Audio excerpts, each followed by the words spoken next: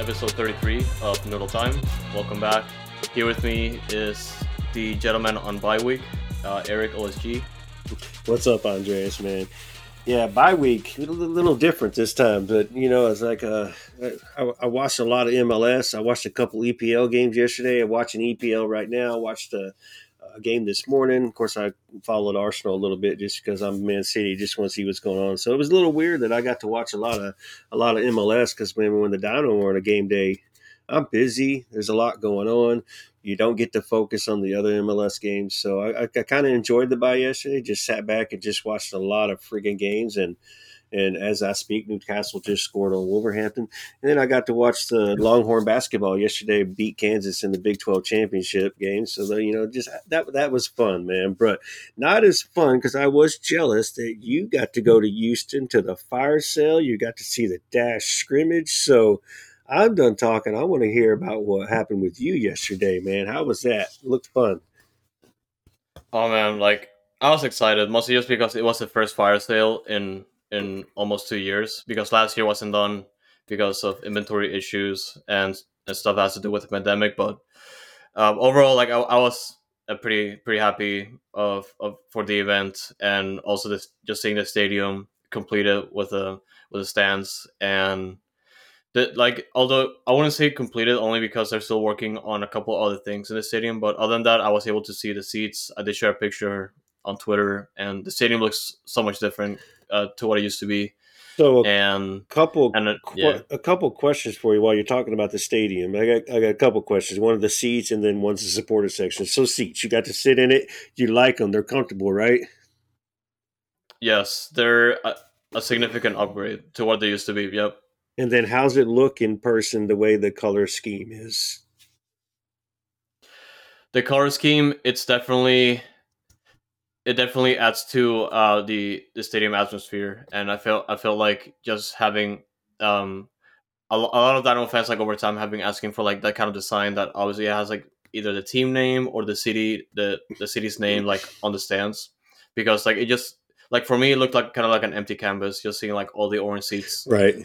pretty much just dominating the stands. And I felt like that was a wasted opportunity, and all these years later they finally did it, and kudos to them for pretty much undertaking this project, because this is something that Ted Segal came in, and next thing you know, he announces this type of project, and it's finally a reality. So it's definitely a good for the atmosphere, and also fan experience. It's definitely something that it's definitely going to help bring in that positive feedback when it comes to games. But obviously, it's just a matter of winning games to obviously get the fans back in the stands to fully enjoy those seats, because they're not supposed to be empty. Right. And speaking of not empty, for those that don't like the color scheme, just bring your friends to the game so we fill the damn seats up, and then you won't have to look at your color Yep, scheme. So enjoy that. Now the supporter that's a good section. trade-off. Yep. It looked like the supporter section was a little bit different in between where the Surge and the Texian Army sit, and where the separation from El Bation is the wall gone. What did they do over there? It's weird because there used to be a wall there, and it's not there anymore. And supposedly, from what I heard, there's supposed to be some kind of fence to essentially just prevent the people to just hang around by the deck area. And that was essentially the plan for last year. And yeah, that wasn't there anymore. Although I'm expecting something to be there in the first place, because the main point of the wall being on the deck is just to avoid people from just gathering in the deck, to not be a proper supporter, just standing there to not even watch the game, but rather just hang around and talk to people. And and for a lot of fan bases like the ones that we have right now, it was a big deal, and there should be something in place by then. But yeah, I was surprised that the wall wasn't there. Maybe they're making adjustments to that, but yeah, it's just interesting to see. Well, and I saw a picture of it too, and I'm still thinking that it's going to be SG only for the supporters only, which means that the people that are working are going to have to make sure that hey, you got your wristband on and you can't come in here. And then it looks like the concession is right there, which will now be open to sell alcohol only. So if I want a drink or you want a water or a soda, I don't have to leave the field. I can still see the friggin' game at the same time because now that wall's gone, and I don't have to walk into the concourse to see the game anymore. So one, it'll be up to security to make sure that just it belongs to the SGs and they're just there, they're just chilling. They are part of the SG. Now, of course, we want the SG to be active and noisy and singing songs or whatever, but not everybody can do that at all times. So as long as it's for the supporters, I'm good with it, and I'm hoping that that concession is open for us too, to where we could just walk right up there, get our beer, and not miss a moment, and then return back to our seats. Quotation marks for YouTube, yeah, or Yeah, for for sure. non-YouTubers. Our spot, yeah. No, but yeah, and also like just looking at the stadium, that was pretty good. And also part of the festivities was the fire sale, and also the pickup of the old stadium seats. Since essentially after they replaced the old seats with the new ones, they essentially held on to the old seats to sell to fans. And I did get two seats for $25 each, and I brought them in. And they're in my garage right now. I don't have them with me, but essentially I will be going through some sort of project to turn them into some kind of couch or bench or something like that, because I wanna use the seats there. Like they're pretty big for me, just considering the fact that they're essentially a Dynamo memorabilia now, and I'm just kind of a big collector, so I'm excited to see what I can do with that. But if you don't know, the seats, because they were bolted to the stands, you cannot use them as seats from the get go, because the the seats cannot stand by themselves, and it's a big hazard if you just sit there because you're gonna fall.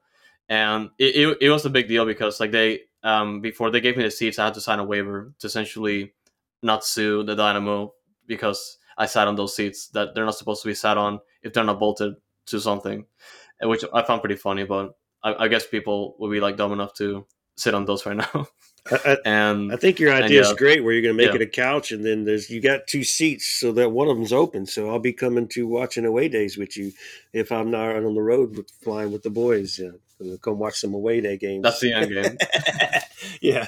That's the end game, yeah. And obviously, I did pick up my seats, and I also went to the fire sale, which, if you don't know, it's a thing that happens every year before the season starts, or a little bit in between.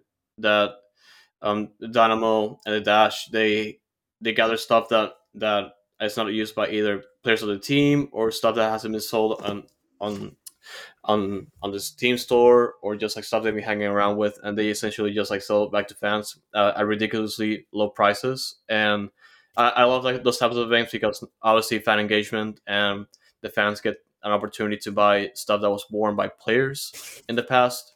And I thought that was pretty cool. I always loved going to those things. And this time around, I did get a couple stuff for the Dash because I was looking for that kind of stuff. And like the main one, like the two main things that I got were like this like windbreaker for the Dash, which is pretty cool. I was looking for this because I have like a light jacket, and I needed something to like cover the rain. And I also got a signed poster for like the players that participated in the Challenge Cup like not so long ago. Which I would say this is definitely a collection for sure. I'm not leaving this like behind whatsoever because I love it. It's pretty awesome. But yeah, it's it's just great being there. Obviously, getting all that stuff, and obviously getting in touch with the people from the search that were there. Shout out to everyone there, and also like fans alike. It's always a fun experience when I go to Houston to go to the fire sale. It's awesome, honestly. It sounded like fun. I was jealous I didn't get to go because I saw some things in the pictures that I kind of wanted, but at the same time, I've got to save my money to make these trips to Houston. I'm going to be making every weekend. I.e., I'm going to be in Houston this weekend for opening day for Austin. The following weekend, I'll be in Houston for NYFC, and I think I'm going to stay over. Pretty much, I'm going to stay over for opening day for the Dash as well. So, man, the gas, the hotels. I think I'm going to just find a park and pop a tent and just sleep right there. 'Cause Yeah, I don't mind that one bit. I can act like I can be yeah. homeless. That's fine. But yeah, man. So I was like, I was jealous of the fire sale, and I didn't get to go. But at the same time, I was like, all right, well, man, I want this stuff, but that's okay because I still got to get my Dash jersey when I go on the 18th. So that'll be a nice chunk of money, and especially when you get it personalized too. So, whew. But yeah, anyways, so well, I'm glad you made it there. It looks like you got to watch the Dash for a few minutes, kind of like a practice scrimmage. Yes, it was initially they were supposed to be playing another team. I believe it was TCU Yeah. that there was plan to visit, but I believe there were changes in the planning, and they ended up doing like an intra squad scrimmage. So I was only able to like hang around the scrimmage for like a few for like 20 minutes, 25 minutes because I had to head back to Austin early, and it was just pretty fun to see the new players. Even though I don't have like a good sample to go by, I felt like it was an awesome experience overall, especially just being in the stadium, like the way it's gonna look like with an actual soccer game happening there, and with all these changes, and yeah, I'm excited to what's gonna come for sure. Yeah, and pretty much, and since we're speaking on Dash, just to let everybody know that that was the final preseason kind of uh, game, if you want to say, or scrimmage. They're now just going to practice for the next 2 weeks until their opening day. They don't have any scrimmages planned or any other preseason games planned there, so they're just going to focus on their camaraderie, their chemistry, and their conditioning, and then be ready for opening day against, shoot, is it Louisville's opening day, right?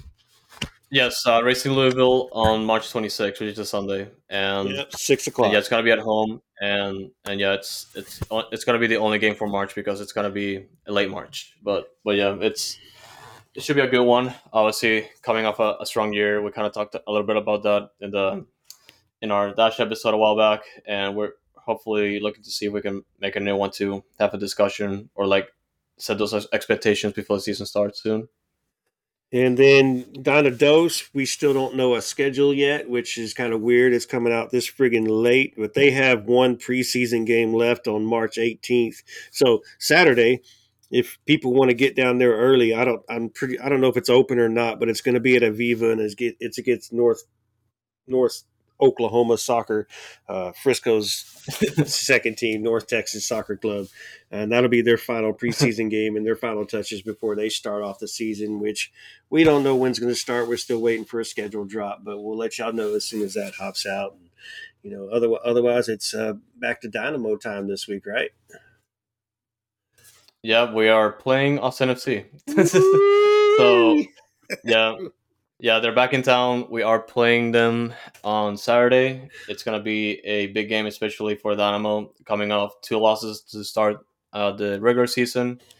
It's gonna be a big game to essentially set expectations, but to also bounce back because they're off to a pretty poor start.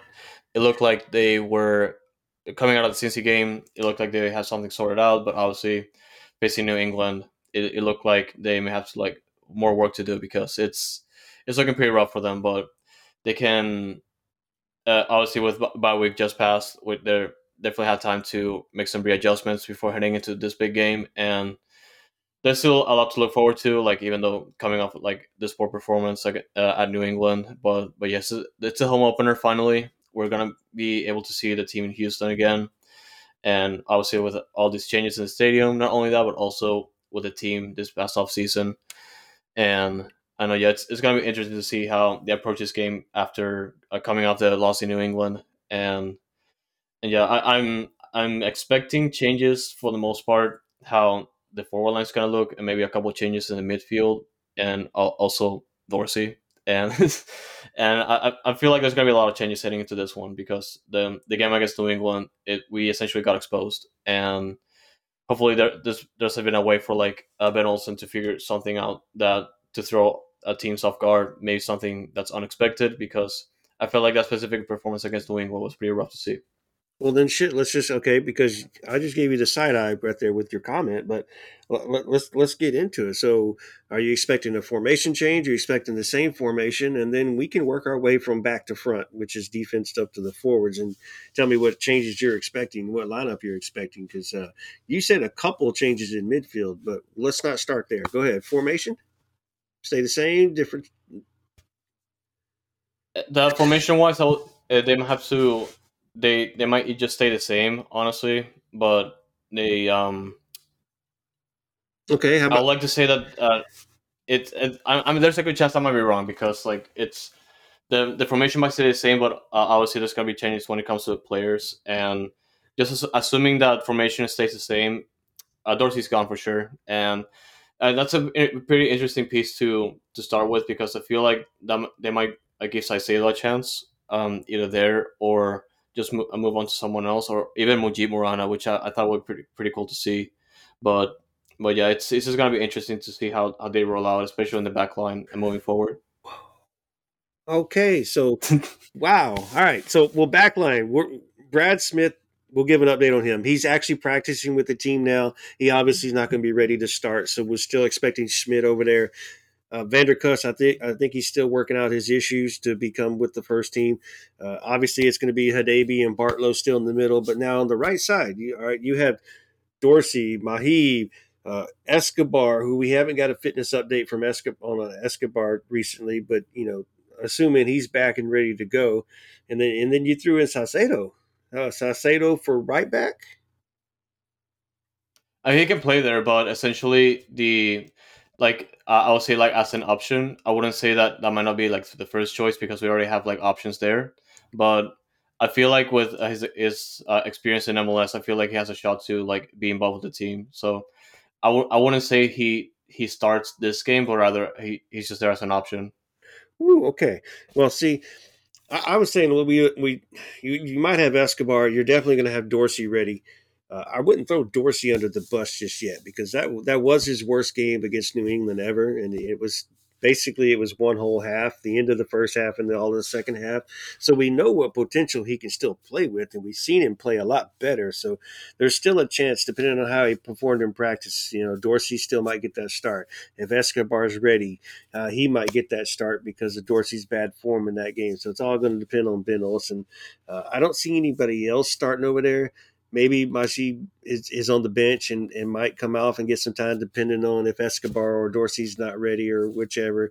Salcedo on the right, that's still a question mark because he's more of a CDM. I think we'll just hold him back right there since the midfield depth is a little lacking right now. And speaking of midfield, you said a couple of changes there. I'm still expecting Ache, Coco, and Arthur to start right there. Are you hinting at something different? I mean, not to say that they are doing a pretty bad job. Essentially just saying that the goals have to come in some way or another, and they have to like put more people that are like offensive minded to create plays. Because the thing that I saw about in the New England game, which can be exploited, like Austin can just exploit against us, was just the fact that they can just like uh, crowd their back line and pretty much just disable us completely. Because that was like the main issue for that game, and they can easily do it against us. And I wouldn't say like a lot of changes have to be made, but if I would have to make one, I would definitely have to put like bring in Basi, or if he's not planned to at least be a winger, because we definitely have like a lot of options like to either replace Bear and obviously bring back Sabas up front. But essentially my main concern is just creating those opportunities, because the game against New England, we were dead in the second half and nothing happened, and that's something that Austin can just easily assimilate against us. And obviously that was like the main question about like bringing in Basi as a midfielder is who you're gonna take out, and that's a pretty difficult situation because we're talking about like Artur Coco and Ache, which essentially are like the main pieces in midfield that are pretty tough to replace, and especially like they usually back and play forward. but but yeah, in my scenario, then I will have to like leave Coco and Achi up front, like, and just leaving in the starting 11 if it essentially will come up to that, because like it's like like the midfield is like just like the biggest, like it's pretty solid right now, and it's pretty hard for me to like see changes. But I feel like if it were to come up to changing things to at least like create more plays, or even create like a more goal scoring scenarios, I will say involve Basi there if he's not being involved as a winger. So everybody's saying Ivan Franco deserves to stay on the left wing right now, the way he's been playing, and everybody's liking the way he's been playing. So that hold on one second. That could we expect him to stay there. We expect Seabass to come back, or even if it's not, it'd be Thor. But we expect Sebastian Fadea to come back, and then you have that right side who Barrett hasn't been performing well. So we can look at two different ways right here. We've had 2 weeks off. Ben Olsen is a fan of the 4-4-2, and when I say 4-4-2, it's going to be the diamond in the middle with the four. And So we expect Bossy to be able to start finally because we know he's our highest potential prolific player that we signed through the offseason. So can we put him in either as that cam and we run Franco and Seabass up top, or do we replace Baird with Bossy on the wing and just continue with our 4-2-3-1? It's that's a big question mark. I say the 4-4-2 just because we've had 2 weeks just to work on it, and I'm sure they worked on it in preseason as well a little bit. But I, I, I'm kind of seeing that I don't think Baird's going to get the start this time. Franco's going to stay on the left, Bossy's going to be on the right, or either they switch sides, whichever. And it's the 4-2-3-1, or we'll just call it the 4-3-3. I mean, what do you think is going on there?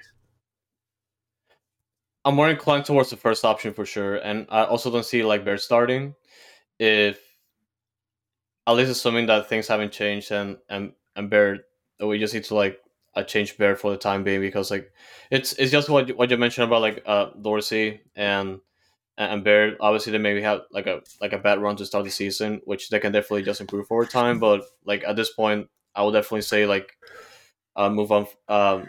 Well, not move on from Bear, but rather just have like replace him for the time being because like he like a Bear is pretty good, and obviously just coming out of last year, like in the latter half of the season, he was playing very well. But like at this point, like I feel like we should just have like someone else involved, and also like next to Sebas, if assuming that it's changed to a 4-4-2.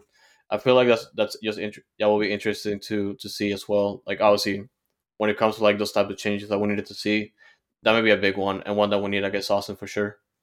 And just to remind everybody, we have a brand new coach. So Baird could do whatever he wanted last season. Ben Olsen didn't see that, and Ben Olsen would have had to go back and review tapes just to get that in his mind. But he's coming in a brand new coach, which means everybody gets a fresh start. And Ben Olsen only knows what he knows, and that's just like what he's seen on highlights, seen one on TV. So Baird not playing well in the first two games, and somebody else in Enchada will tell me otherwise. Shout out Chapito. Uh, and Dorsey not playing well the first 2 weeks, even though he only played 20 minutes in the Cincinnati game, and he looked okay in Cincy. He just looked horrible in New England.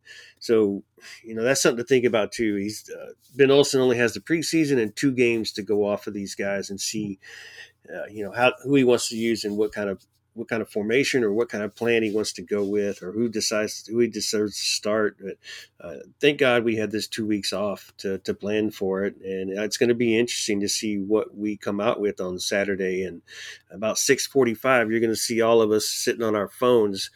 What's the lineup? What's the lineup? What's the lineup? And looking at Yeah, each other.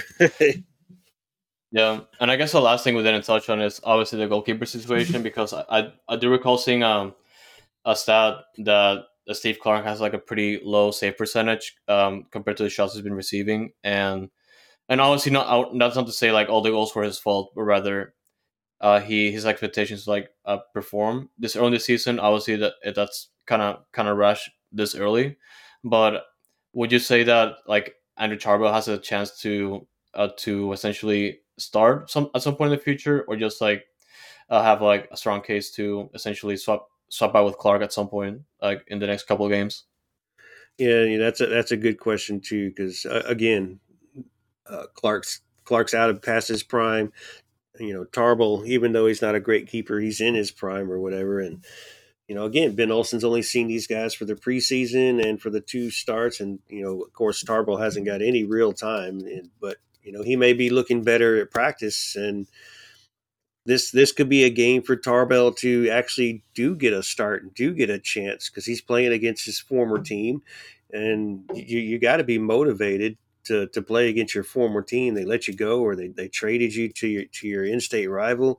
I would want to shove it back at him, man. And so that's something for Ben Olsen to think about. But at some point, Tarble is going to have to get some time, and you are going to have to see him in gameplay, and see how well he does perform in gameplay. And we can't wait to Open Cup to figure this out. If Clark's going to hasn't been to the best that he can perform right now, and granted, he's been put in situations where I don't think there's a lot of keepers that couldn't have done much, but he's not as mobile as he used to be. So it's something that is a big question mark. And I would like to yeah, I would like to look at it and see what Tarbell can do, and the one I really would like to see is Xavier Valdez. So I'm hoping he can have a friggin' hot start with Donna Dose, and maybe he can, get some Open Cup time, and maybe by midseason, Valdez, barring injuries, of course, is maybe the guy that could be shooting up the ranks right there real quick. But good question though.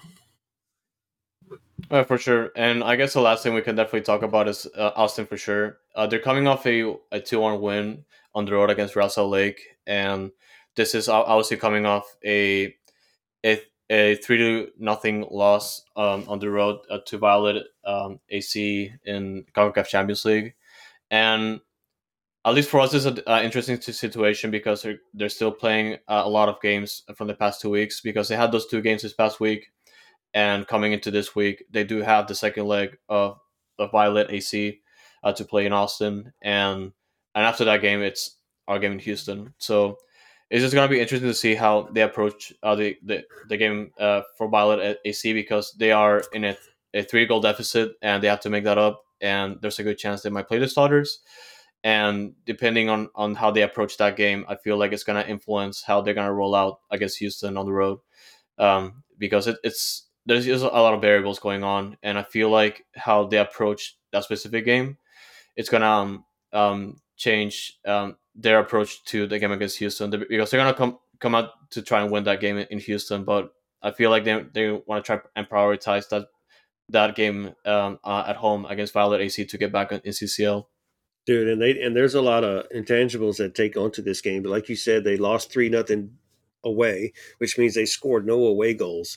So they have to win four. They have to win by 4-0. Really, they have to win 4-0 here to get past Violet in advance. Because if they give an away goal up, that means they have to score a fifth goal now and win 5-1, just to get past them.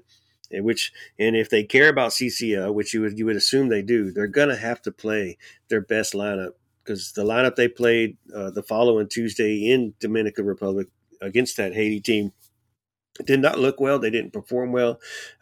As you're going to hear later in the episode, those players haven't had much time together as a unit. So Josh Wolf has to make a decision. Like, wait, what am I gonna? Who am I gonna play? What am I gonna do? Do they just give up on it and just play the players? And if whatever happens, happens. Because, like you said, 4 days later they're coming to Houston to play. And let's just say they do lose to Violet, or they do put out their first team and then they lose. So now they're going to be down on themselves, and that's going to be a bonus for us when they come into our house. We're starting to call it the orange oven now, but even though it's going to be cold on Saturday, that's kind of sucks. 61 degrees is a high on Saturday, which bring your windbreakers if you got one. But Yeah, I'm kind of. I don't expect them to get past Violet, even though we didn't expect a 3-0 win for Violet to happen in the first place. They had a rough game last night in RSL. They did win. They did score first on a brilliant goal.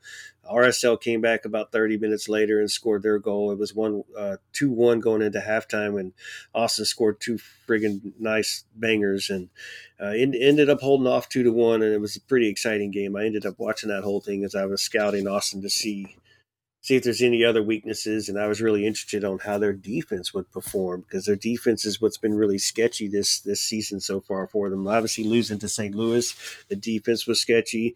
Against Montreal, they only won 1-0, but Montreal was okay. And then, RSL, watching that game, the Austin's defense was really sketchy. And we know that's a big problem for them. Their depth, they lost a player, Gabrielson. They've got a player injured, so they've got their DP CDM playing as a center back now, and actually looking pretty good. So that's been a bonus for them. So man, this is going to be I'm optimistic for Saturday.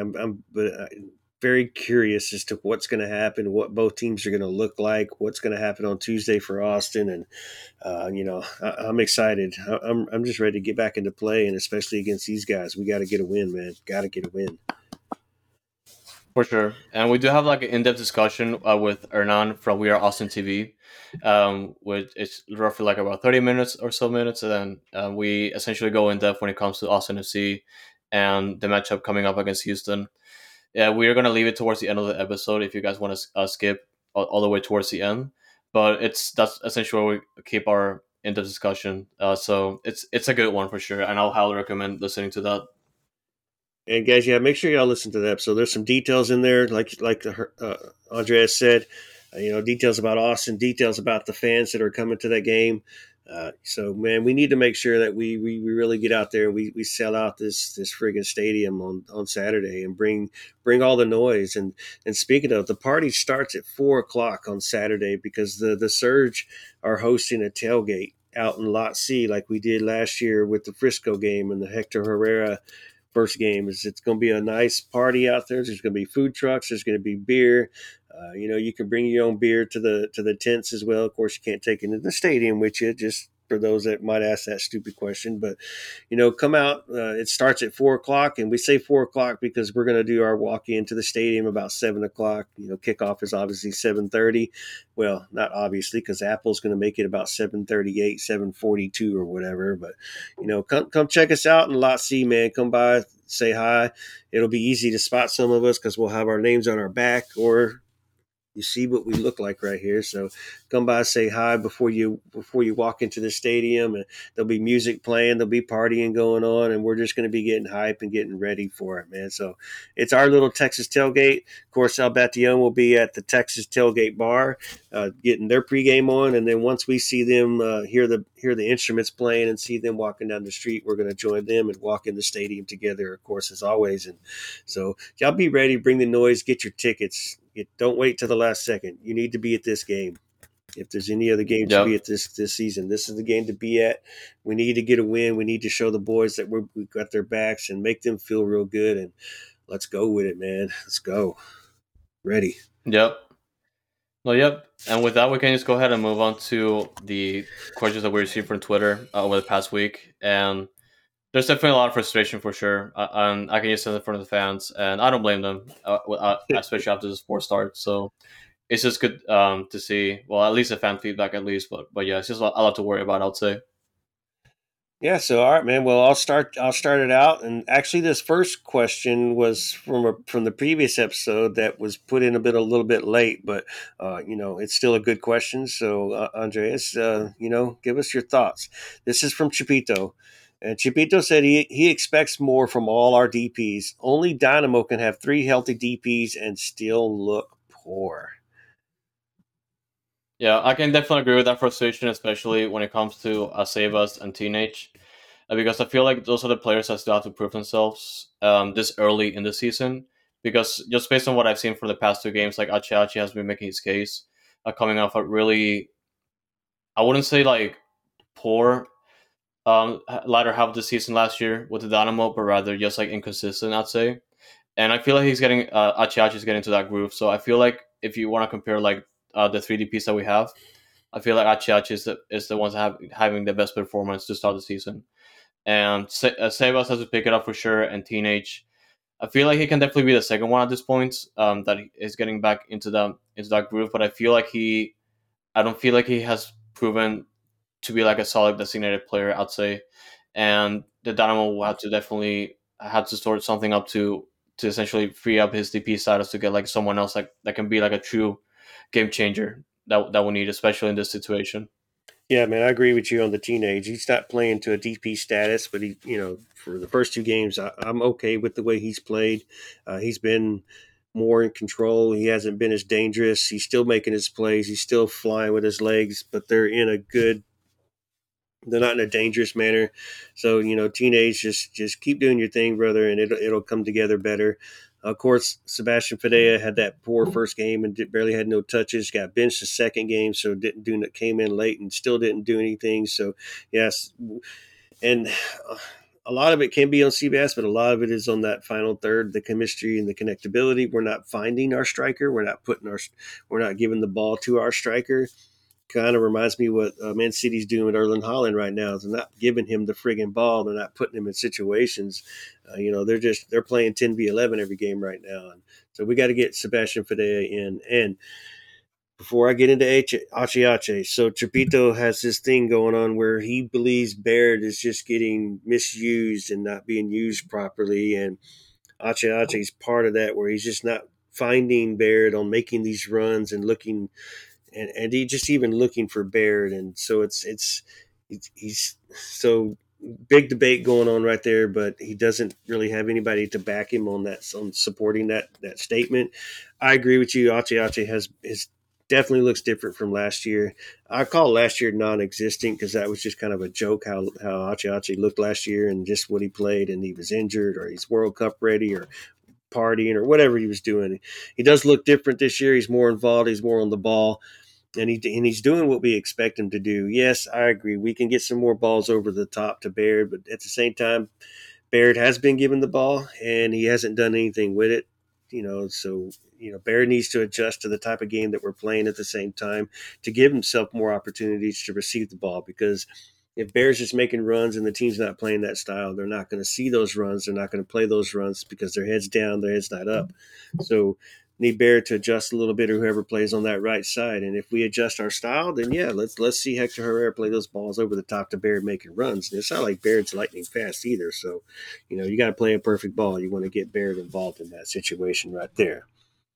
All right, moving on to the next question. This one's coming from Marlone, and he's predicting a 2-1 Dynamo victory. And his question would be, well, we kind of answered it, but we'll let you just reiterate, Foxtrot. What is the answer to the right wing? Are we looking for a player to come in and secure that side of the field? And I think when I he feel like it's says come in, I don't know if he's meaning like from the bench or if we're still looking for somebody that doesn't belong to the team. yeah, for sure. When it there's definitely a couple of ways you can approach this, and the short term solution right now would definitely just either to utilize Quinones as an option there, or even just involve Bassi if you're not gonna involve him as a midfielder, because yeah, like I feel like, and we mentioned that earlier. Essentially, Corey Bear, I don't think he should be starting right now, and it's just definitely one of those positions that I'm gonna have to sign at some point in the summer, because it's one of the few holes, or like I would say like probably the biggest hole they haven't addressed, like outside from defense. That because we need like those types of players that are offensive minded and create plays, and I feel like that's one of the things that having a right winger that can do that is going to help a lot, especially with a crowd schedule like that. And like having Corey Barrett, I feel like it's definitely a positive, but it's just that the way he started the season right now, I don't think he guarantees him a starting spot. So I'll definitely say like in short term, I'll definitely say involve Quinones more, and like I said, have Basi switch there if he's going to be utilized as a midfielder. But yeah, it's just a lot to think about, especially Bear a not being worthy to be a starter at least right now. Right. Good question, Marlone. All right, moving on. All right, we got Cheez It come back again with another question. He says Austin has to play a midweek game and try their best to come back. I would think they'd be exhausted from all of that come the home opener, and I think Seabass and Coco score. I was wondering about our right back situation. Did we try Escobar again since Dorsey sucked, or hell, even Morana? And he predicts a 2-0 score.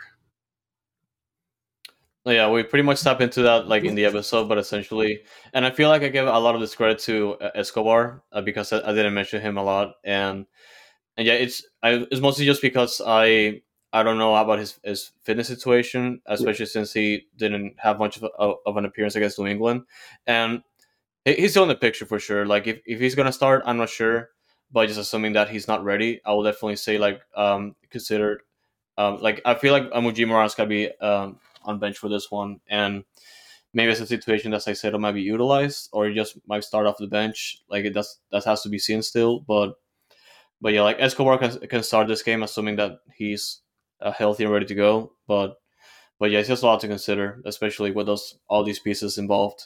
I feel like it's gonna be interesting to see. Yeah, very interesting. Like I said earlier, I'm very intrigued to see what's going to happen this weekend. Especially after Austin plays their game on Tuesday. All right, last question. Chapito comes back again with another question, and he says, "Which player has impressed so far, and which player has been underwhelming? The most impressive and most But underwhelming." most impressive, definitely a Tate Schmidt, and I'll see like Coco is probably the best player on the team right now. But when it comes to like the most impressed by, like in terms of expectations, I would say Tate Schmidt, because he's being more involved, like on that left flank. Like he not only tracks down players that like whenever it's time to defend, but he just gets involved in the offensive, and that's just awesome to see. And we talked a little bit about that a while back, that he's just like he threw a wrench in the conversation of who gets to start as a left back, considering the piece that we have right now that have yet to like play a role, mostly just because Brad Smith is coming off an injury, and also Van der Kust is getting his papers together. Like, and he started practicing now, thankfully. But yeah, Tate Schmidt is definitely impressed by him so far. Like I love him so far. As for like the players I'm most disappointed with, like it's for me right now, it's a combination of Baird and Dorsey, because I felt I had like high expectations for them, and just to essentially have their presence felt when it comes to like competing for their starting roles. But like so far to start the season, they haven't made their case. So for the time being, to start the season, I'm just disappointed the most towards them. Yeah, I agree with you on both fronts, on the most impressive and the most disappointing. And Chapito, just to remind you before you're pulling your hair out right here. Foxtrot did make a hot take to start the season when it referring to Bairds. Yep. So he is a fan.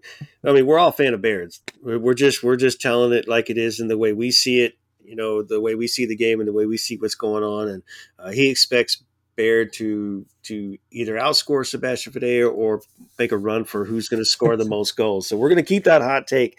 That hot take staying pinned, brother. Yeah. The hot take staying pinned. But I mean, I agree because Baird's played 2 games, and I said he was a ghost in both games, and I didn't get into Pito's big argument, but he did. He for 2 weeks he argued with almost I think everybody. He argued with some other pods. He argued with people in Enchata, and he could he was having trouble trying to convince anybody otherwise, and you know and. He's seeing the game a little different, and respect for him for that. All people do see the games different. But so hopefully Baird can come back and perform a little better. We do expect more from Dorsey, especially the way he's played last season, coming after Zeka was a failure. So let's just see more. And of course, Tate Smith's the easy answer. He's a friggin' trialist, a walk on pretty much, and he didn't perform too well against New England, but obviously he's earned that starting spot for now. He's playing well. Coco, this is what we expected from Coco. So I wouldn't say he's the most intrigued player right there. That he's doing what he's supposed to do in our eyes, and he's performing. Ache has stepped it up a little bit, and we kind of surprised, not kind of surprised. It's what we expected from him and wanted from him. So I guess Ivan Franco, the little bitty skinny kid, is the one who's kind of stood out in my eyes a little bit, and a majority of people's eyes, where he's performed. We didn't know what we were going to get. He hasn't performed in the past 2 or 3 years, and he's actually looking pretty decent. And let's just see if it can translate to being consistent performances. And again, fans, thank y'all for the questions. We appreciate y'all when we put something out there and y'all give us something to talk about and something to debate about. And we respect y'all's questions and we respect y'all's takes at the same time. So again, appreciate that. Y'all keep them coming when we put it out there. Yeah, for sure. We definitely appreciate those, and definitely the questions that even if it disagrees with our takes or our opinions, is definitely just good to consider. Yeah, absolutely. So anything else you want to talk about with Austin and Houston, or you want to move on to the MLS recap? We can like I guess we can just go ahead and put like a score prediction if you want, if you want to start. Oh yeah, yeah. So man, this one's kind of tough. Going back and forth. We've had 2 weeks off, so we don't have a Yeah. game that was played yesterday to go off, or this past weekend to go off of. All we can do is just go off the 2 games. All we can do is go off the way Austin's been playing. It's our home opener. Will there be a little more chemistry? We're hoping there is, because they've had 2 weeks to work on the chemistry. We got to find the final third. Um, Man, this is so tough, but in the beginning of the season, let's go back to our beginning of the season predictions. We both predicted a draw. Okay, we both predicted a draw, and I'm still kind of looking at being a 1-1 draw. My optimism saying that we can get away with a 1-0 win, and that I know how tough that's going to be. And I went with the lower. I went with the lower score. I went with the lower score than the higher score. But I'm feeling 1-1, but I'm hoping for 1-0 win for Houston. Yeah, I can definitely see the draw happening, and I do see like a high scoring draw even happening. So I feel like a 2-2 might be like it's gonna happen, either that or like a high scoring win, like a kind of 3-2 Houston. I feel like, and this is mostly just depending on the approach that Austin take for sure, and whatever Houston come up to like readjust from the bye week, and I think it's gonna be entertaining to see. It's gonna be a good game for sure. Yeah, man, I agree with that. I agree with that. And it's definitely going to be fun. It's definitely going to be worth the trip. So, win, lose, or draw. Let's just make sure the boys perform and compete. Something to work off of, even if we do lose this game. So, Austin's going to bring it with the players and the fans. So, let's just be ready for it and let's just show out and bring the noise, y'all. Bring the noise. Our players need it. Yep. And do you want to go ahead and do the weekend roundup for MLS before I close out? All right, man. So, yeah, MLS recap. Yesterday started with Charlotte at home getting their butts kicked by Atlanta, and that was kind of a surprise. But Atlanta's, they're top of the East right now, man. So I don't know if it's a surprise, but Charlotte was kind of a hopeful team coming into this season. I don't know if you agree with those takes. Yeah. Charlotte's. I still have expectations, and yeah, just Charlotte seeing it like that, I feel like they're off to a wrong start, kind of like what we are. But at least for them, it's kind of feel harsh because like they just started obviously just being an expansion franchise, and I feel like at this point they should have like an understanding of where to go, or like at least the approach for every game. And yeah, they had a poor start. Then there was our friends from South Oklahoma FC Toll Road. They went to Vancouver and tied 1-1. And I watched a little bit of that game, and I wasn't impressed with Dallas at all. So Dallas has got some questions going on this season, and you know they gifted they gifted Vancouver the one goal. Ariola had an own goal, and that's how Vancouver tied. And Vancouver was pushing towards the end, so unfortunately, Vancouver didn't pull out that win. But Frisco not looking too well right now. I don't know if we got to take on that before I speed up the rest of the games.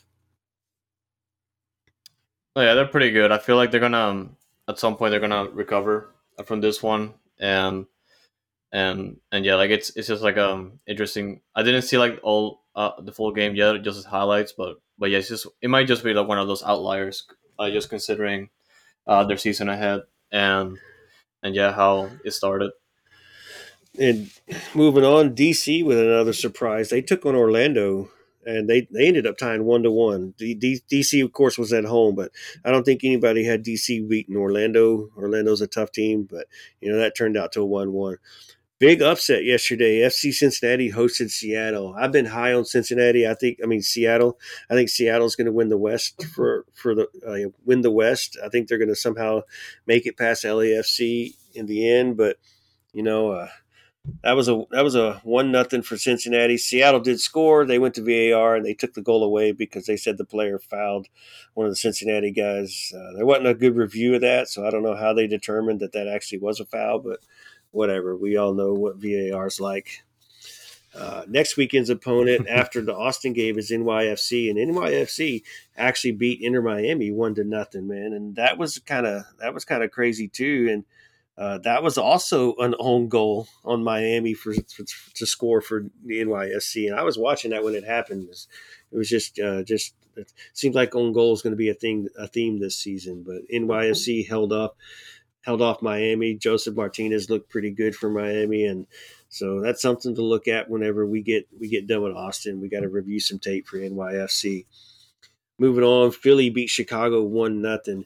Now Philly did not score until the 90th minute in that game, and Chicago had one red card and then a second red card after that goal. So Chicago got beat up that entire game, Yeah, that's harsh. dude, for real. And Philly was at home, and I watched the end of that game too. watching 360. They went ahead and went to that one, and that game was kind of crazy. And Philly kind of got lucky that they scored there at the end, but they did their thing and they scored. They got a win and beat Chicago. Chicago 2 red cards, so they're going to be hurting next week. Toronto tied Columbus 1-1. Nobody cares about that game, I'm sure. Minnesota Red Bulls 1-1. Nobody cares about that game.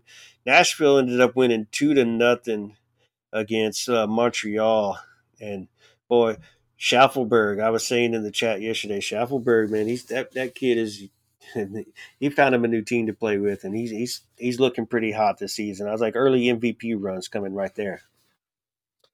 Surprise game right here. Sporting SKC hosted LA Galaxy, and that was just a 0-0 draw. So nothing exciting happened in that game. Real Salt Lake and Austin, as we all talked about, was 2-1 last night. That was a pretty fun game to watch. And like I said, I was scouting it just to see what Austin was going to look like, and it was an entertaining game going back and forth. After that game ended, I turned on Portland and St. Louis and watched the second half of that game. St. Louis has been down by a goal in every single one of their matches this season, and it ended up winning by a goal. Well, I guess they beat Charlotte 3-1, but they've won all three of those matches. And last night they took it to Portland, man, in Portland's noisy stadium, and that was pretty amazing for them. And I don't know if you have any thoughts on St. Louis right there. No, man, St. Louis is on a mission, and they're the first team to win their first 3 games while being behind by 1 goal, which is a crazy stat. And doing that in your expansion season, that's insane to think about. So, I mean, shout out to St. Louis and their fans, man. They are right now flying, and I feel like they're one of the teams to beat right now.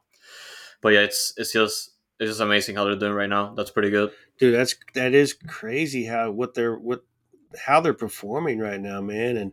And so who do they have next? They get to host San Jose and then travel to RSL to finish out the month. So they got some tough games to still play. We'll see how they do, but. And St. Louis, they're on a high right now, super high. And speaking of San Jose, another boring game in my eyes last night was San Jose hosted Colorado, and that game ended up being finished 1-0.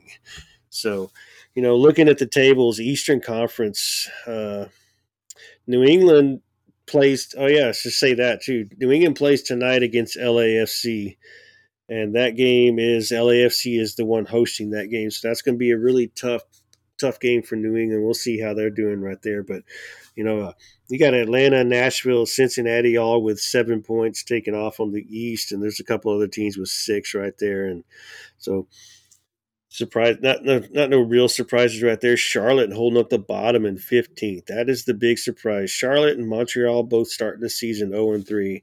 We kind of expected that from Montreal, but not from Charlotte. St. Louis, the only 3-0 team. Of course, New England still has to play tonight, so we'll see. But St. Louis, the only 3-0 team, man, the only team with 9 points. Seattle, Austin, Incredible. San Jose with two wins apiece, 6 points. LAFC, of course, they missed their opening day game, so they've only played one game. They got to play tonight. And then there's us holding down the bottom. What's new? Nah, that's okay. We'll work. We'll work on it. We're holding down the bottom though, but that's your MLS recap. I don't know if you have any other takes on the MLS recap before I transition to instant ramen. Hey, man, like obviously it's not a long season to go, but like St. Louis, they're probably like my favorite team right now for a neutral.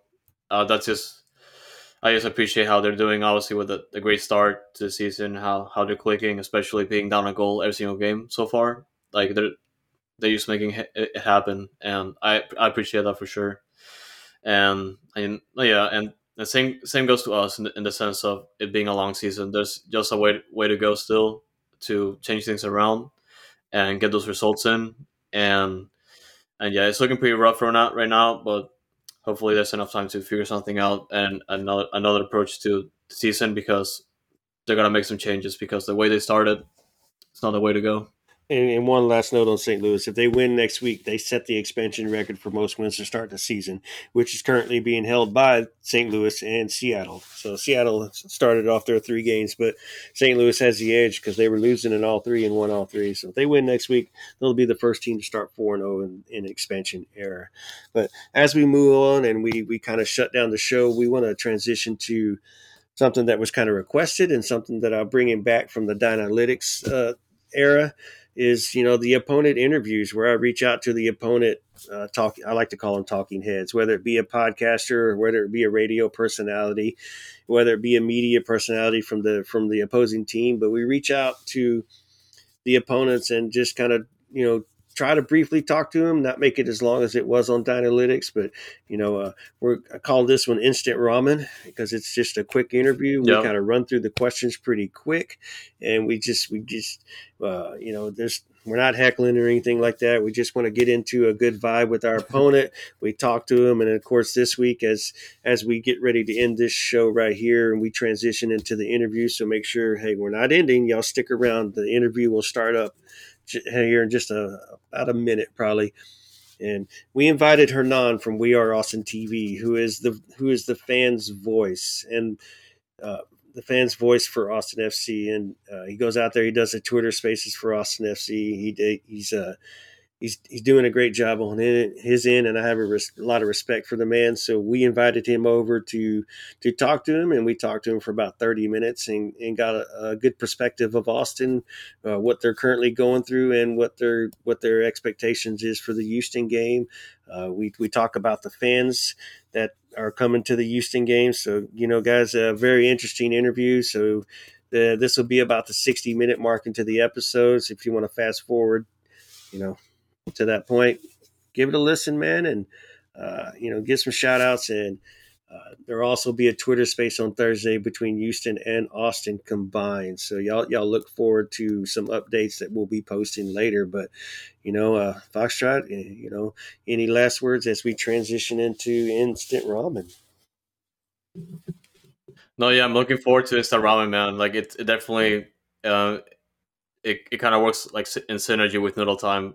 Obviously, noodles, Yeah. Instant Ramen. It just makes sense. And I know shout out to Eric for coming up with the name.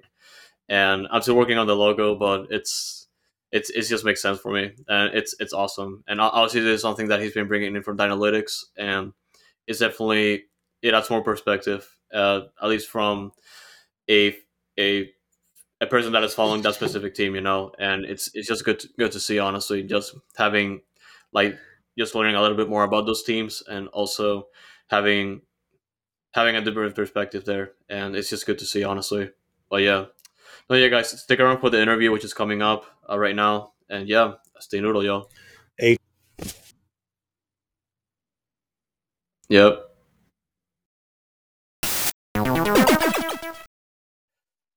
Okay, everyone. So here with us today, it's Hernan from We Are Austin TV.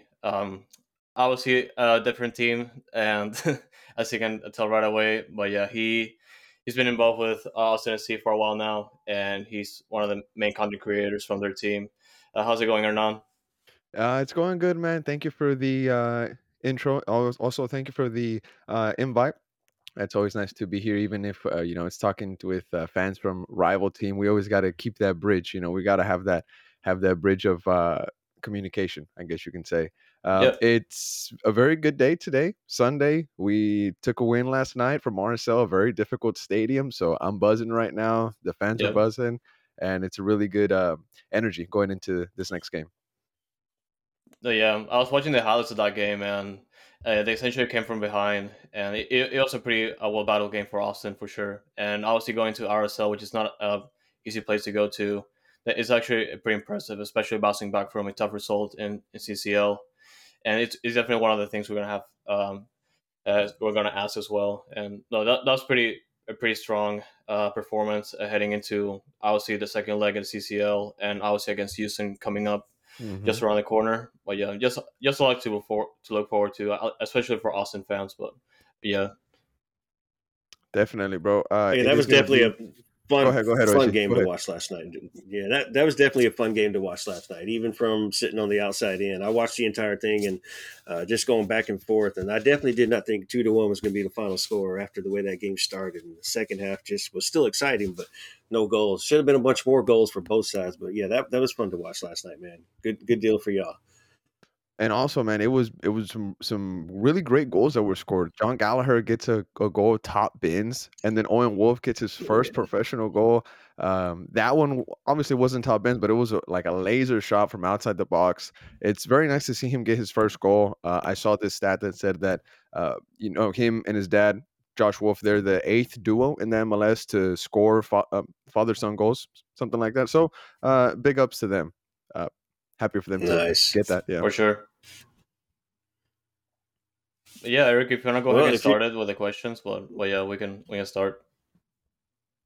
Yeah, man, let's just jump into it. And this one's just kind of this first question is kind of a three-parter, man. So, we'll just jump right into your CCL. And, what was your takeaway from last Tuesday? Yeah, man, we're going to bring it. We got to ask these questions. But what was your takeaway from last Tuesday? What's your expectations for this following Tuesday?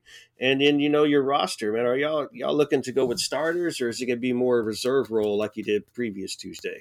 Really good question, boys. Honestly, I mean, especially coming down off the win last night, you almost forget of something like that happened. But let's go back to Tuesday, whenever that match took place, whenever it happened. I mean, it was an embarrassment. Ethan Finley said it himself, and if Ethan Finley says something like that it was an embarrassment, it really has to be because he's one of the most serious guys, one of the most mature guys. I believe he's part of the MLSPA board. This guy is a very Yep. serious dude. And the fact that he comes out on an interview aired on Fox Sports 1, and he says it was an embarrassing display, it really speaks volumes on what actually happened.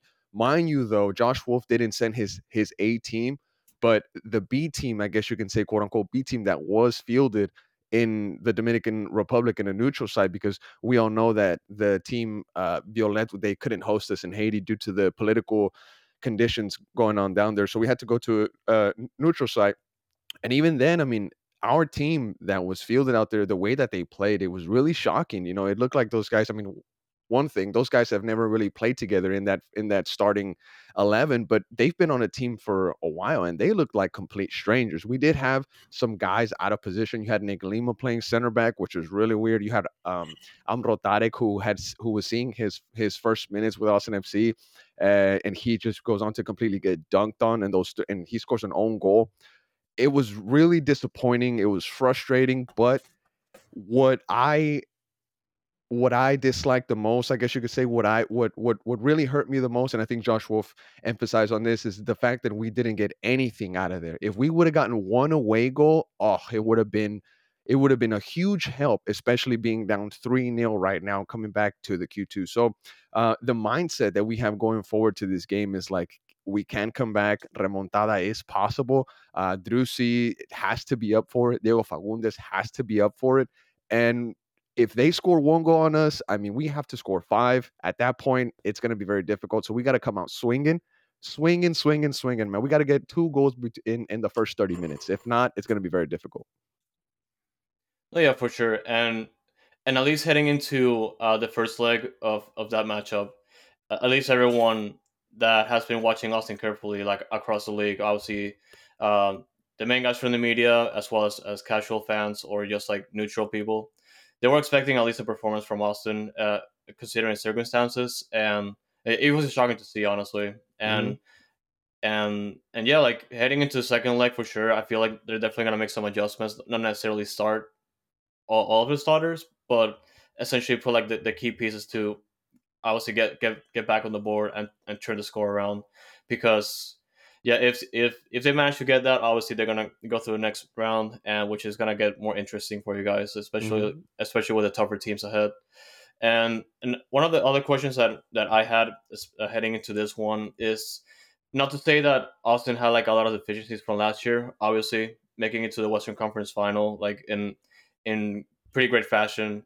Essentially, like in this past off season, has Austin addressed like the deficiencies, or at least most of them, from last year? And if so, are they ready to play in a year riddled with competitions? Like, not for you guys is an interesting a situation because not only you Hmm. guys have CCL right now, but also we're gonna have Open Cup coming up as well as Leagues Cup, and obviously that's just a lot of games, and Definitely. it's a lot of work for Josh Wolf and the team to like make their respective adjustments and try to get a performance or a result from each competition.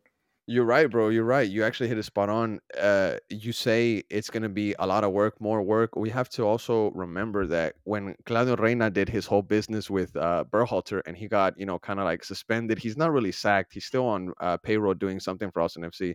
But whenever that happened, the interim sporting director, Sean Rubio and Josh Wolf, they picked up Claudio Reina's duties. They had to split his job. So on top of being coach, Josh Wolf now has to worry about half of Reina's job along with uh, Rubio. But going back to the question that you asked about the offseason moves and if we really got better, I think the hit, the hardest hit that we took right to the jaw, right to the chin was Ruben Gabrielson leaving. I mean, that wasn't really expected. Ruben Gabrielson was on a 2-year contract and with an option for one more, if I'm not mistaken. There was some rumors that he was going to go back either way, but he leaves Austin FC in a surprise fashion. There in the winter, he left. I think the official announcement came January 3rd, and that was something that a lot of Austin FC fans didn't have in their bingo cards. Right now, if we were to have Ruben Gabrielson, Leo Weissenen, healthy Julio Cascante, things would be very, very different. Instead, we loaned out Romagna. Julio Cascante is injured. Ruben Gabrielson left. We picked up Leo Weissenen, but now we have to have Alex Ring come out of position and play center back because we're really not in the best position, the best condition that you would want to be in that center back depth. I guess you can say. So the offseason moves, man, I I really would have liked them if Ruben Gabrielson would have stayed. I think the the results recently have been, well, if there have been any negative results for Austin FC, they have really have they really have collided with the defensive performances. You know what I'm saying? The fact that Ruben left, short story, the fact that Ruben left really hurt, bro. Leo Weissen has been fantastic, but a lot of fans think, imagine if we had Ruben Gabrielson and we had Leo Weissen right now, it would be a complete lockdown back there, and it would really be a different story. Instead, home opener, we lose to St. Louis off of a defensive blunder. Down in Haiti, our center back again has a disaster class performance. I mean, you really have to stop and ask yourself, how different would this team be if Ruben Gabrielson would have stayed? But real quick, just on the attack side of things, Zardis, one of the guys that we brought in, he's been a little bit underwhelming so far. His work rate off the ball has been fantastic, but as a number 9, as a forward, as a striker, we want him to score goals. You know what I'm saying?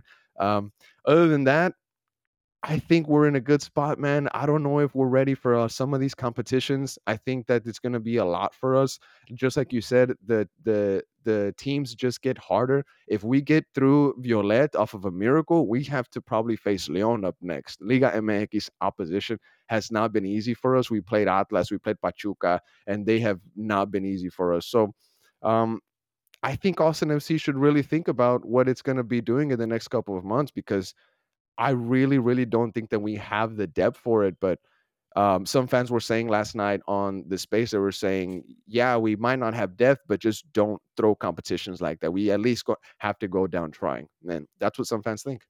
Great question.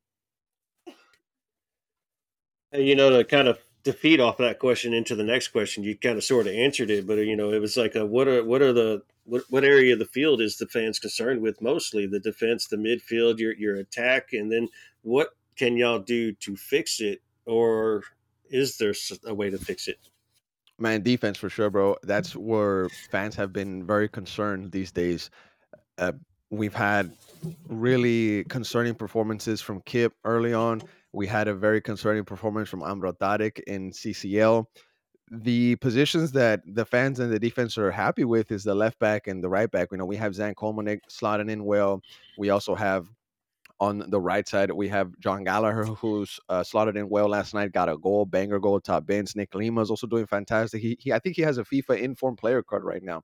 But the center back position is where Austin FC fans are really concerned.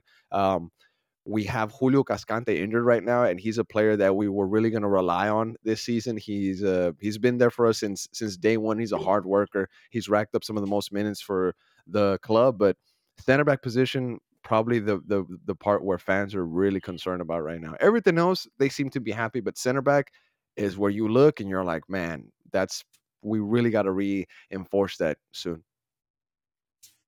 Is there talks in that the window's still open? Is there talks to trying to find a now replacement, or are y'all going to try to suck it up and make it to the summer and just see how it works out with the current depth? Bro, so a couple weeks ago, there was some shouts of maybe getting a guy, a center back from Seattle. I think his name is Arriaga, but it was probably just like a rumor. I don't think it had any legs to it. But there was before we signed Vicenen, I remember Austin FC was linked to a Turkish center back named Hasan Kurukai. And I'm not sure what his status is. I don't know if he re-signed with his club or if got picked up somewhere else. I kind of lost his trace after the rumors with him died down. But I wouldn't be surprised if Austin FC is maybe planning for another big center back signing like Lil Vicenen, or maybe if they're looking in the market right now for something more domestic. But I really couldn't tell you. I haven't heard anything about that, and it's a little bit concerning. And honestly, I heard somebody say this, that maybe Austin FC shouldn't worry and panic and make like a panic kind of signing. It's better to be calculated. Try to ride it out with the center backs that you have right now. And whenever you have a bit more of a idea of what direction you want to go with the center back, you get all your chickens in a line or all your ducks in a line, right? And then you go after that guy that's either worth big money, or you have him in your plans for the next 2, 3, 4 years, just like Lil Vicenen. Yeah, and definitely one of the things that you mentioned earlier was that with the issue with Arenas early in the off season, and also the fact of the matter that that specific role of sporting director that he has with Austin FC shared. I feel like that makes an interesting situation, although it's definitely not preferred to have like one person doing two jobs, at this point. Hmm. Hmm. And obviously when you mention making those signings, it's way better, especially in Austin's situation, to just take your time and not just like rush to make a signing. Yeah.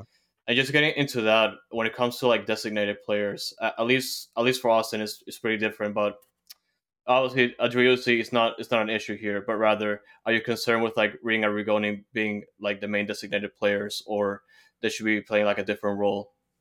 So check this out, man. On Ring real quick, because he'll be definitely like brushed over real quick. But Ring is playing like a DP this season. He's playing like a DP, but a center back, and he's not a center back. That's the thing, right? He is doing fantastic at center back, but that's not his position. Whenever he was playing CDM, midfield, a lot of fans were saying last season, hey, this guy shouldn't be DP. He's not DP level, CM, CDM. But fans seem to be happy with him at center back. I'm happy as well. His performances have been really good. We beat Montreal with him at center back. We beat RSL with him at center back. There's actually a funny thing. Him and Lil Vicenen, they're both Finnish. And Brad Stuver said that there's points in the match where they're not even speaking English. They're communicating in Finnish. And that's absolutely like in FIFA Ultimate Team, that's a green link right there. You know what I'm saying? Like that Right. that Yeah. line turns green right there, right?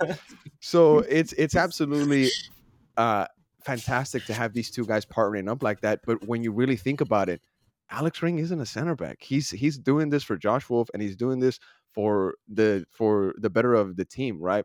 But I think Alex, he shouldn't be a DP. That's not his fault. The fact that he's a DP.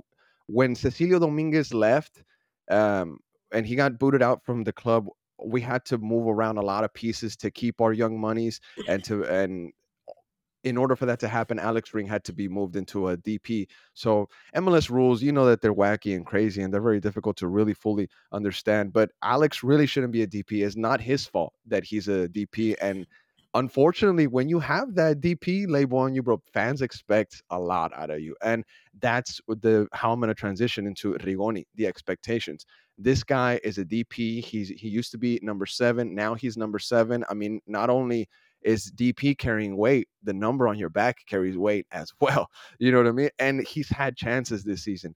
Against Montreal, he had two point blank range chances, one penalty in motion he couldn't convert, and then last night against RSL, Drusy finds him open in space again, right at the penalty spot, misses the chance. The keeper makes a great save, and that's the thing. On a lot of these chances, the keepers has made great saves on Rigoni, and it's just unfortunate that the ball is not falling in the back of the net for him. Some fans are saying that he's not good enough. They're saying that they're worried about him. They're saying that he's not a 2.2 million player. That he's not a DP player.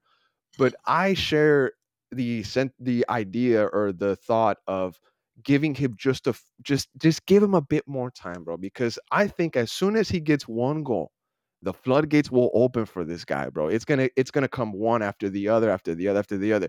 But right now, unfortunately, I mean, this guy is in a drought. I think if we get a penalty, just give it to Rigoni so he can.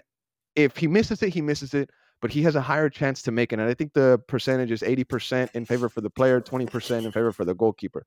But if we get a penalty, just give it to Rigoni so he can break this deadlock and we can move on from this. Because the sooner he gets a goal, the better for him. The longer this drought goes, I mean, fans are just going to pile on him like mosquitoes on somebody outside in Texas on July. Yeah.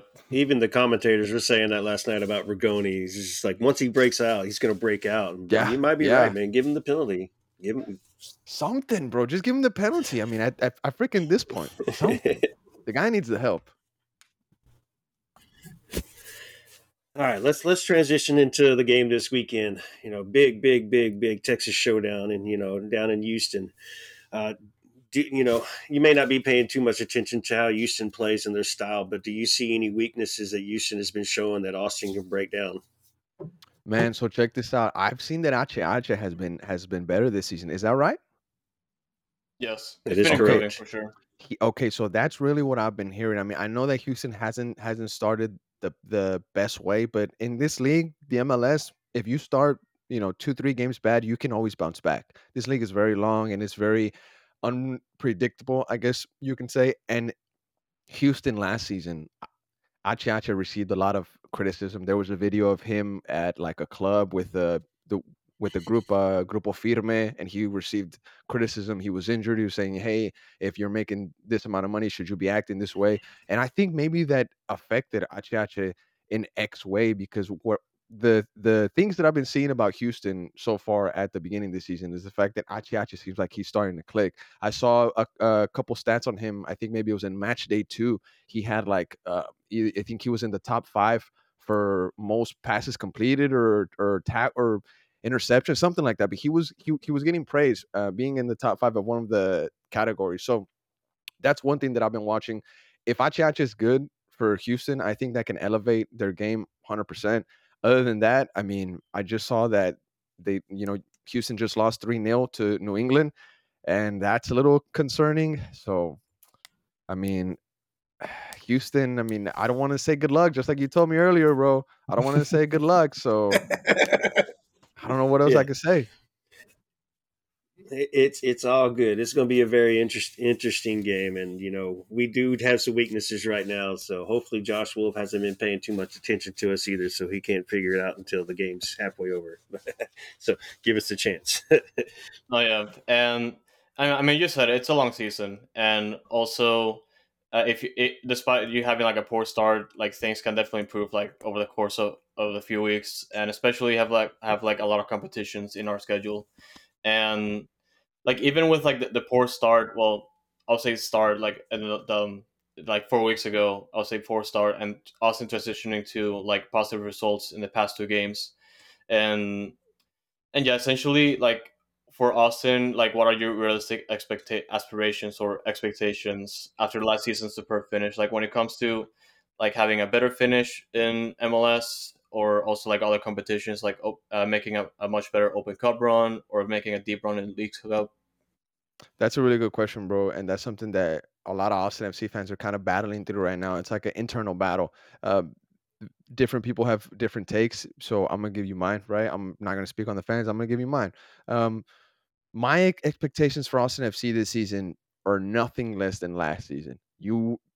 I understand that some experts were saying that Austin FC overperformed last season, that we're not going to see the same results this season because last season could have been a fluke. Driussi is not going to perform the same. I see why they would say that. I mean, it's very difficult to maintain success like that in a league like the MLS when things change so much. You know what I mean? It's I don't really think that there's been a team in the maybe like the Philly Union, you know, that they go back to finals, or now the LAFCs, but it's very difficult to maintain dominance in this league. Austin FC had, I guess, quote unquote dominance last season. Can they do it this season? I mean, we didn't drop from the top four last season at all. That's going to be very difficult to do this season, especially when you add St. Louis into the mix. They're a really good team. I mean, they won 3 off the spin, right? You add them into the equation and things just get tough. Things get harder. Rigoni, a player that isn't really clicking for us, and we need everybody to be clicking in order to get those points, to get those wins, to climb to the top of the table. Right now, we're in third or fourth position in the Western Conference, so that's a really good spot to be in. So for the MLS, my expectations for the season is just keep it the same as last season and make sure to not miss playoffs. I mean, if we miss playoffs for one reason or another, it'll be a disaster. But I don't see that. I really don't see that, especially now they added one more slot. It's 9 teams that make it now, right? With the new format. So I Pretty think much, yeah. yeah, Right. I think it'll be very easy for Austin FC to fit in that 9. But if we drop from top 4, I'm gonna be concerned. I'll be like, hey, like we did this last season. We should be able to carry it on. As for the other competitions, you know, we have Leagues Cup. Thankfully, that competition we're going to go into a pause. It's going to be more like a World Cup style pause, and they're going to go at it. That's going to be really fun. I think that we got the one of the best groups. We got Mazatlan, who is absolutely underwhelming to be nice, I guess you could say. We also have Juarez, who is in the same boat, in the same position. These guys, I mean, I think Mazatlan picked up their first 3 points of the Liga MX the other day versus Cruz Azul, and it was an absolute shocker. Juarez, they're not all that. They're also in the same boat, and not worried about them. But the fact of the matter is that we're going to go into a break, and I think that there's money incentive for the Leagues Cup, and some of those players are going to want that bonus. You know, some of those players are going to want that money, going to want that win, going to want that cup over MLS side. There's going to be a bit of a rivalry element going into that, but I think that we got a good group, we got a safe group, and we still have to treat the game with respect. We saw what happened on Tuesday in Dominican Republic. We didn't give them no respect at all, and they punished us. Liga MX sides, they can do that for to you. For as the CONCACAF Champions League, man, I expect a deep run, hopefully a deep run. I don't think that we were ever going to win the tournament. Maybe there was a slight chance, like a tiny, tiny slight chance, but after what we saw happen on Tuesday, it was really eye opening. Like, hey, we don't have a we really don't have a B team, and if we don't have a strong B team, then it's going to be very difficult to win tournaments like that, especially when you gotta field a team that doesn't have your full starters because you got to prioritize an MLS game, or vice versa. You got to prioritize the MLS game. I'm sorry, the CCL game, and send your B team to league play. And for the last tournament, bro, the Open Cup, that one is the one that's going to sneak up on us. You know, always forget that that one's there. We had an embarrassing display last season. We got eliminated in the first round by San Antonio. Now, it's not that big of an embarrassment because San Antonio ended up being a really good side, a proper USL side. So big ups to them.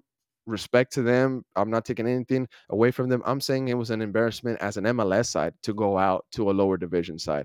And that's going to always stick with us. So we got to go back to the Open Cup and get respect for our name back. You know what I'm saying? It was disrespectful what happened to us last season. So this season we got to go in there and we got to say, all right, last season was last season, but we got to give a better display this time around. That's it. So it sounds like from everything that we've just talked about tonight, the depth is going to be a main concern for Austin in completing all these cups in the season, and just trying to focus on everything that's continued. So it's going to make Josh Wolf kind of decide, hey, what do we want to do here? Do we want to focus on MLS? Do we want to focus on CCL? Open Cup, even like it's going to be hard. It's a long season, 34 games, all these other games. But like you said, the Leagues Cup is at least they take a break, so that's not going to affect nobody. You play your 2 games, and if you advance, and just work your way on through, man. So maybe y'all figure your depth out.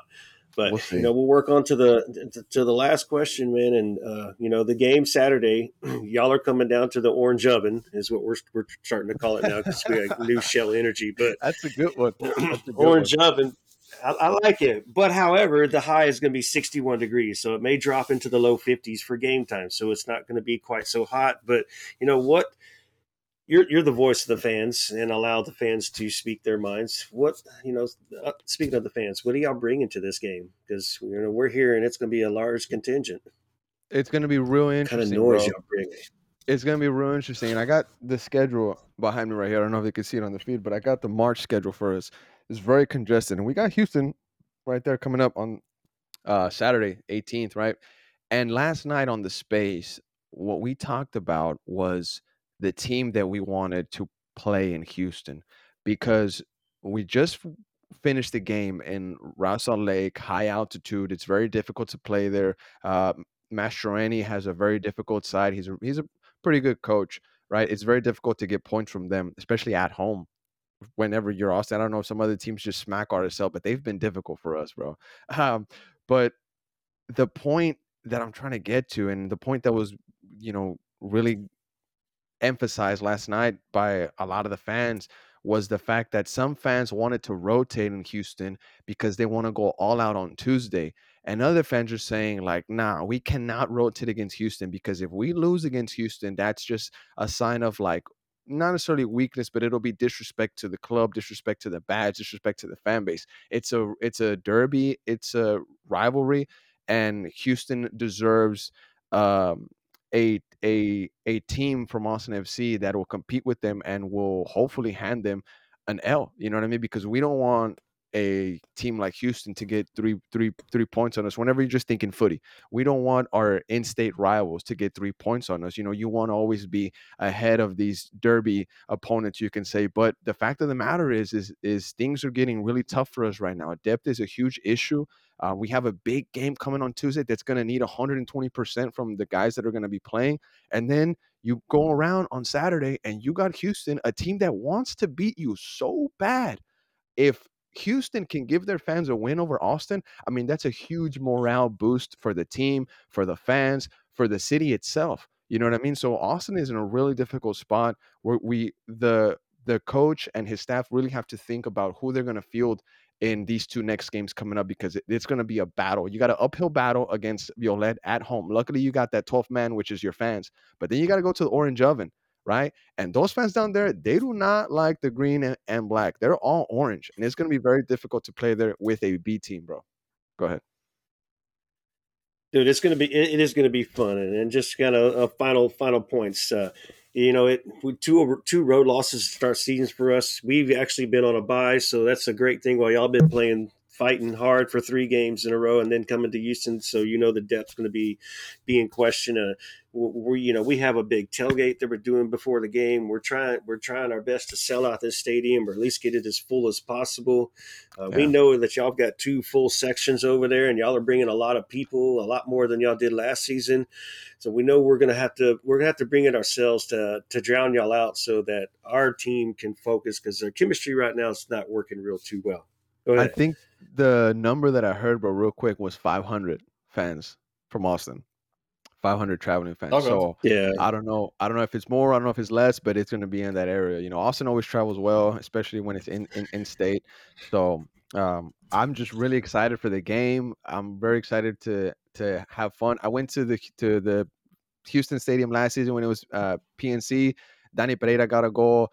Um, Brad Stuver got injured. Houston scored a banger goal. I mean, it was a really good game. Thankfully, we got the 3 points. But the the thing about this league, bro, the thing about a rivalry in this league is anything can happen. You had mentioned Houston is not in the best form right now. They didn't have the best start. Austin obviously had the better start, but depending on the team that we field, Houston, man, if they want to come at us, I think they can get a freaking result if we don't field a strong enough team down there.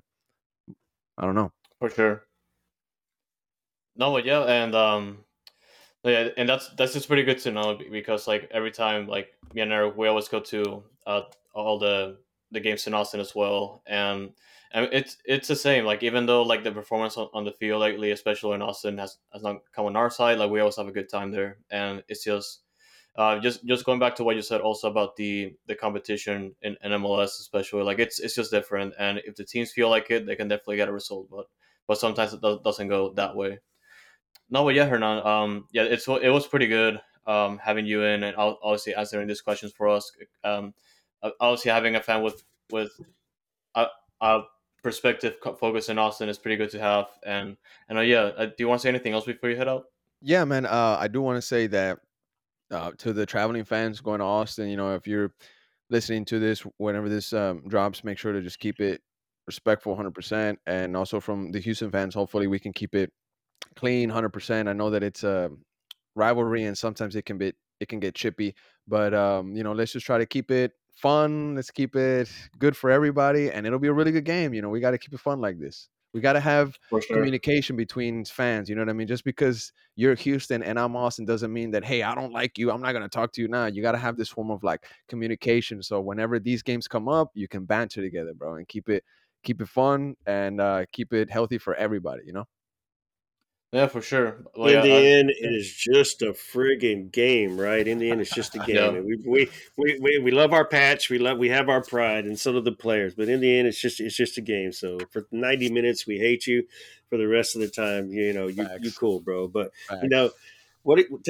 Tell us, since people are going to listen to this show here coming the next couple of days, what's going to happen on Thursday night that's kind of putting the two teams together, On or not? the okay, yeah, yeah. So Thursday night we're gonna have a space coming out. Make sure to tune in Thursday night 8 p.m. I think is what we're agreeing on right now. Where contracts are still being discussed. Agents are talking to agents. OSG's people talking to my people. We're still going back and forth. It's like a boxing contract almost, right? But Thursday we're gonna have a Twitter space. Y'all make sure to tune in. Details are gonna come out. We're gonna post some graphics probably coming on Monday or maybe after Tuesday because people are going to be focused on that CCO game. But Thursday, y'all, you heard it here first. Twitter space coming, Houston versus Austin pre-game space. It's going to be fun. If you want to come drop some type of take, some prediction, more than welcome, and it'll be fun. It'll be a lot of fun. for sure. Thank you, Hernan. Definitely, boys. Hey, Hernan, as always, man, appreciate you. Keep doing the work you're doing. Thanks, man. Respect. Say, hey, Yeah, likewise, bro. Back and forth. of course. Yes, sir. Yes, sir. Good talking to you, bro. Yes, And sir. we'll see you on the pitch, hopefully. All right, We'll see you brother. soon, y'all. Take it Later. easy, man. Yes, sir. H is up. Yeah.